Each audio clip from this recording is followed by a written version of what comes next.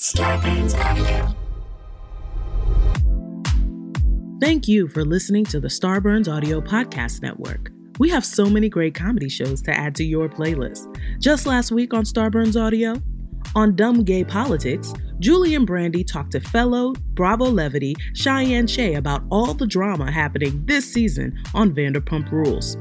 On Ghosted by Roz Dresfelez, Roz welcomes Jack Osborne to talk about his paranormal show, Portals to Hell, and some ghostly experiences at home with his family. On Natch Butte, Jackie and her guest, Laura Wilcox, get intimate and talk all about anus hygiene. On Y'all Ever, Dave and Hampton read listener stories about being banned from a place. Search Starburns Audio on Apple Podcasts, Spotify, or any podcast platform for a full list of our shows, featuring hosts like Joe Coy, the Sklar Brothers, and Miss Pat. Don't forget to follow us on Instagram and Twitter at Starburns Audio.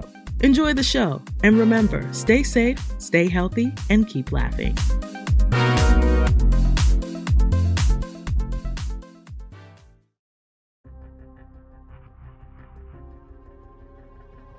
Welcome to Murder Minute. Today, the story of a serial killer from Solvang. But first, your true crime headlines. The Commonwealth of Pennsylvania has set an execution date for cop killer Eric Freen, who has been on death row since his first-degree murder conviction for the ambush shooting of two state troopers outside of their barracks in 2014. Freen attempted to appeal his conviction, but it was upheld by Pennsylvania's Superior Court and Supreme Court.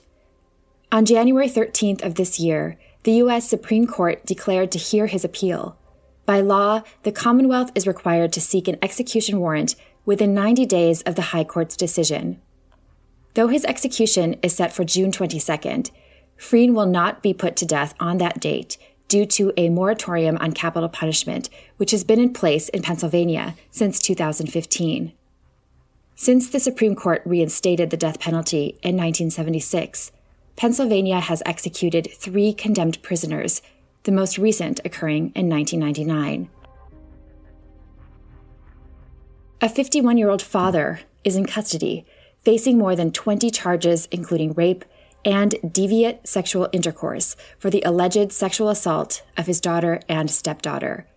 Pennsylvania State Police said that the investigation, which was launched in early May, spans from 2006 to 2020 and involves 2 victims, aged 12 and 20. Both female victims report repeated abuse at the hands of Jason Daniel Goodwill, who is the father of one and the stepfather of the other. The 20-year-old victim told police that she believed that Goodwill had impregnated her multiple times, then administered chemicals to terminate the pregnancies. She also told police that she gave birth to a child in 2014 and that Goodwill took the child, who eventually died and was buried on his property in northern Pennsylvania. State police investigators confirmed to local news outlets that they had served a search warrant at the home and recovered evidence in connection to the death of a child. Goodwill was denied bond and is being held in the Erie County Prison.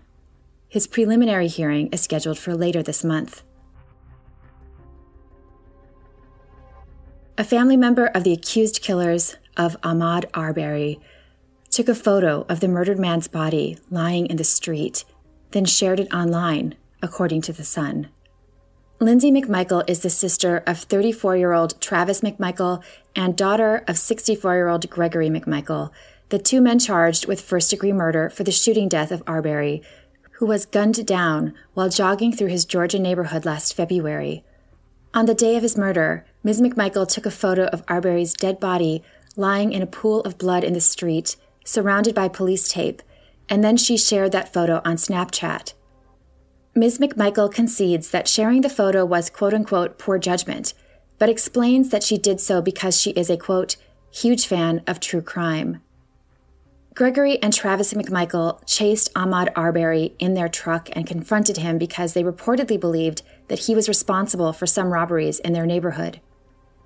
The case drew national attention and national outrage after local authorities failed to press charges for more than 2 months after the broad day shooting of Arbery, a black man who was unarmed and out for a jog when he was shot and killed. Gregory McMichael is a former law enforcement officer who worked as an investigator for the local district attorney's office before his retirement in 2019.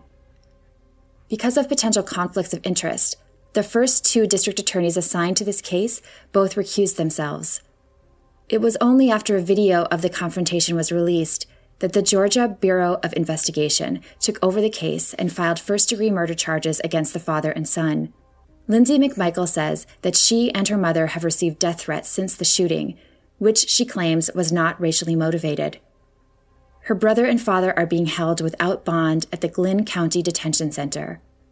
At the request of the Arbery family, the U.S. Justice Department is considering federal hate crime charges against the McMichaels, and the FBI will assist if those charges are filed. Georgia is only one of 6 states without hate crime laws at the state level. Next up, a case of serial murders of California women in the 1970s. But first, a quick break. Have you been thinking about talking to someone? Perhaps something's interfering with your happiness or preventing you from achieving your goals. Something like a global pandemic, maybe. It's time to get BetterHelp. BetterHelp will assess your needs and match you with your own licensed professional therapist. This is not a crisis line. It's not self-help. This is professional counseling done securely online, and you can start communicating in under 24 hours. BetterHelp is available for clients worldwide, with a broad range of expertise available, which may not be locally available in many areas. You can log into your account anytime and anywhere to send a message to your counselor, and you'll get a timely and thoughtful response. Plus, you can schedule weekly video or phone sessions, so you won't ever have to sit in an uncomfortable waiting room. How's that for social distancing? BetterHelp is committed to facilitating great therapeutic matches, so they'll make it easy and free to change your counselor if you need to. And best of all, it's more affordable than traditional offline counseling, and financial aid is available. BetterHelp wants you to start living a happier life today. Visit their website and read the testimonials posted daily. Like this one, written by a BetterHelp user after 2 weeks of counseling with Joni Cooper. Joni has been helping me to reconnect with the past that I never truly overcame. What I thought I had hurdled was simply suppressed. I don't think that I could be doing this without her. She really listens to what I have to say. She respects me, she affirms me, and helps me to feel confident that there is a solution. Thank you, Joni. Visit betterhelp.com/murderminute to read more. That's BETTERHELP, and join the over 800,000 people taking charge of their mental health with the help of an experienced professional. Murder Minute listeners get 10% off your first month at betterhelp.com/murderminute. That's BETTERHELP.com/murderminute. Start getting better help. Now more than ever, it's important to eat healthy. And Daily Harvest makes it easy. They keep my house fully stocked with clean food built on whole fruits and vegetables that take the guesswork out of it for me. Daily Harvest delivers delicious, clean food right to my door. It takes only a few minutes to prepare, and I never have to question if the food I'm eating is good for me. Everything stays fresh in the freezer until you're ready to enjoy it. You don't have to overthink any of your meals for the week. They have delicious options for any time of day. Smoothies, soups, harvest bowls, flatbreads, and more. And Daily Harvest works directly with farms, freezing organic fruits and vegetables at peak ripeness to lock in nutrients and taste, so they never have to use preservatives, added sugar, or artificial ingredients. One of my favorites is the papaya smoothie. It's like a big tropical dessert, that I don't have to feel guilty about eating for breakfast. And another thing you won't have to feel guilty about is the environmental impact. Daily Harvest are in the process of transitioning to 100% compostable, recyclable packaging, and are over 50% of the way there already. So Daily Harvest is not just good for your body, it's good for everybody. Go to dailyharvest.com and enter promo code MINUTE to get $25 off your first box. That's promo code MINUTE for $25 off your first box at dailyharvest.com. That's promo code MINUTE for $25 off your first box at dailyharvest.com. Welcome back to Murder Minute. Now, the story of Thor Christiansen and the lives he stole. Weeks into 1977, Patricia Laney, known as Patty to her friends, was 21 years old and studying psychology at the University of California, Santa Barbara, when she made headlines in a horrific way. But that wasn't the first time she became known in her community. The professional actress and juggler infused her bright personality into volunteer work and supporting local organizations, a credit union, a food co-op, a medical clinic. Many people knew her. That January, she was preparing to perform as Wendy in a Peter Pan production. She couldn't have known that an eerie parallel was about to be drawn between her story and Wendy's.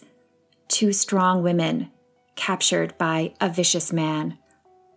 In Peter Pan, Wendy never stops believing Peter will save her. In Patty's case, no one knew she had been captured until it was too late. Weeks before Patty went missing, 2 other women were plucked from the Isla Vista street. Jacqueline Rook, also 21 and a UCSB student, told her friends she had gone shopping, and she never returned. Then Marianne Saris, a 19-year-old waitress, vanished after an appointment at a health center. Both women had presumably been hitchhiking, which was commonplace then. When Patty learned of these abductions, she joined others in protests to raise awareness and carry signs touting messages like free bus service for those in need and night service on all buses. If the women could have hopped on a bus, would their fate have been different? Women drivers were urged to, quote, pick up a sister. Eager to help, Patty handed out missing person flyers featuring Jacqueline and Marianne. Then one night, she left play practice for a class, hitching a ride from a young man who seemed harmless in broad daylight, or perhaps forced her away from the bus stop where she was last seen. When she failed to show up for her Peter Pan performance, her friends knew something was terribly wrong. Decades later, her close friend and castmate, Ron Bender, still choked up talking about Patty. In the 2013 British TV series Born to Kill, he said, "It's weird when you have a friend where they're rehearsing twice a week and all of a sudden, they're just not there anymore. They're gone." He and Patty were close, he said, talking about her as though they had been rehearsing lines together just yesterday. The day after her disappearance, a new deputy was driving near Refugio Road, near President Reagan's property, when he spotted her stripped body dumped in a canyon. While canvassing the area a half-mile away, investigators found the body of Jacqueline Rook. Near one of the bodies, detectives found thick, restaurant-style paper towels coated in blood. The blood contained fingerprints, but no match came up in the database. 2 months later, Mary Saris's badly decomposed remains were found in another canyon just north of Santa Barbara.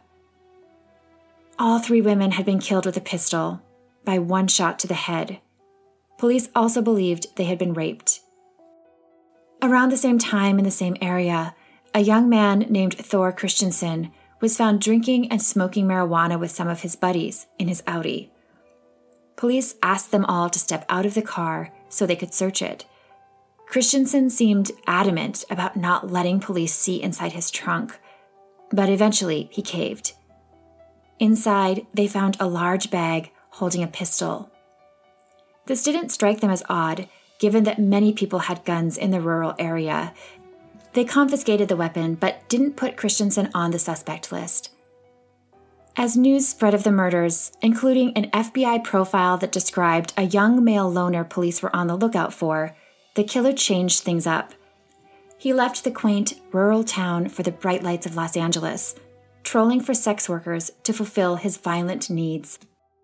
One of those women, a prostitute named Lydia Preston, would help lead investigators to his capture. Lydia was walking on Hollywood Boulevard one night when the man propositioned her. They settled on a rate and she climbed into his pristine car. He made small talk as he drove, claiming he was a construction worker from Santa Barbara.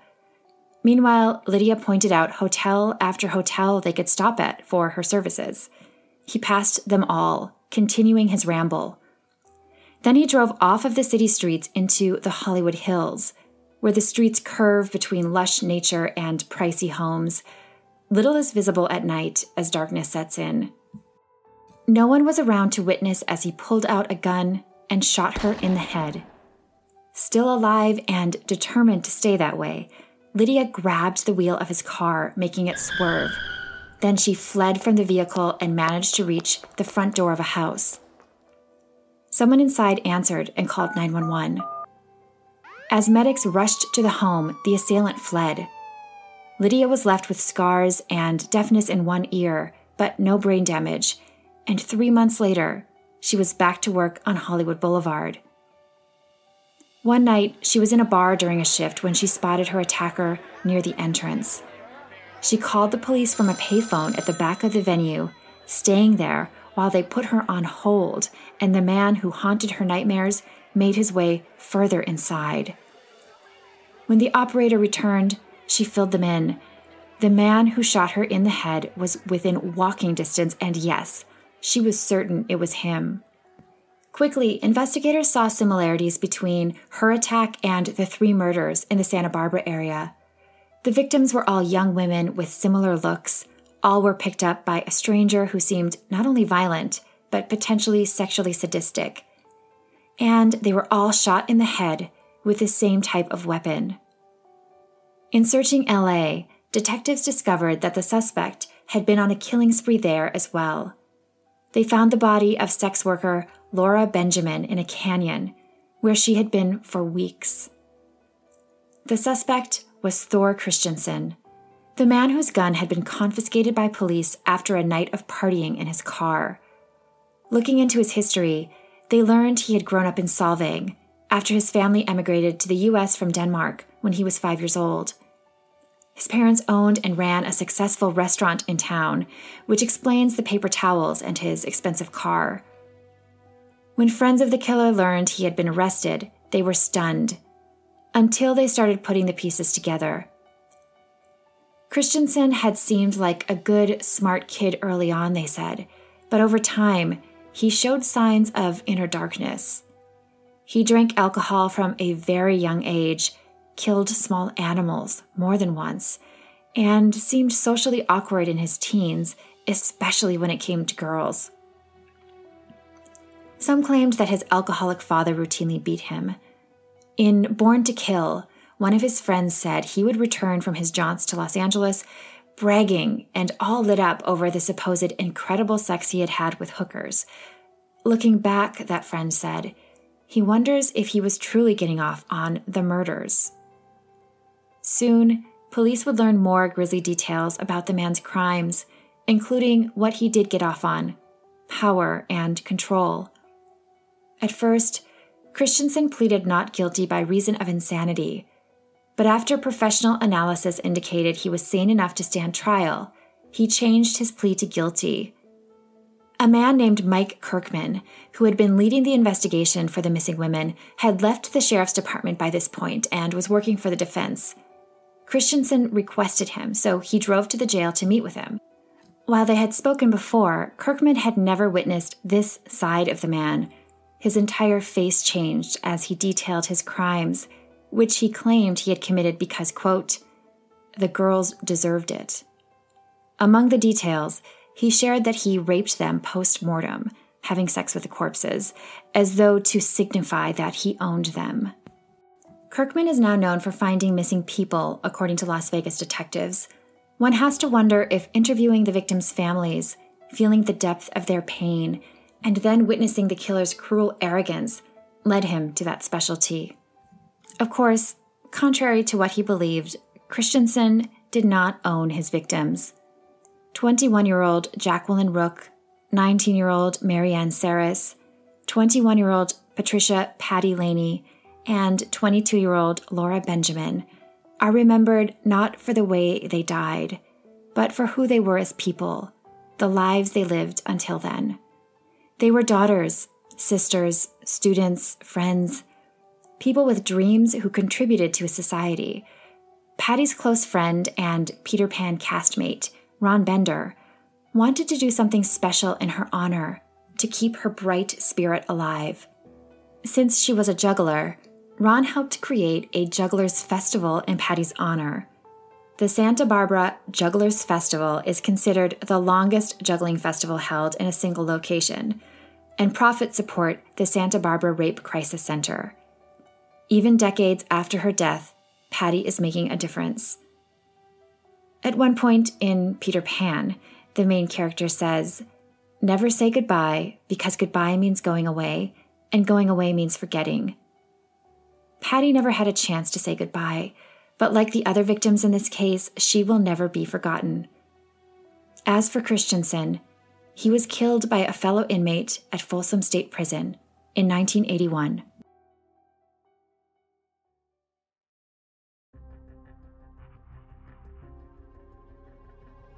This has been Murder Minute.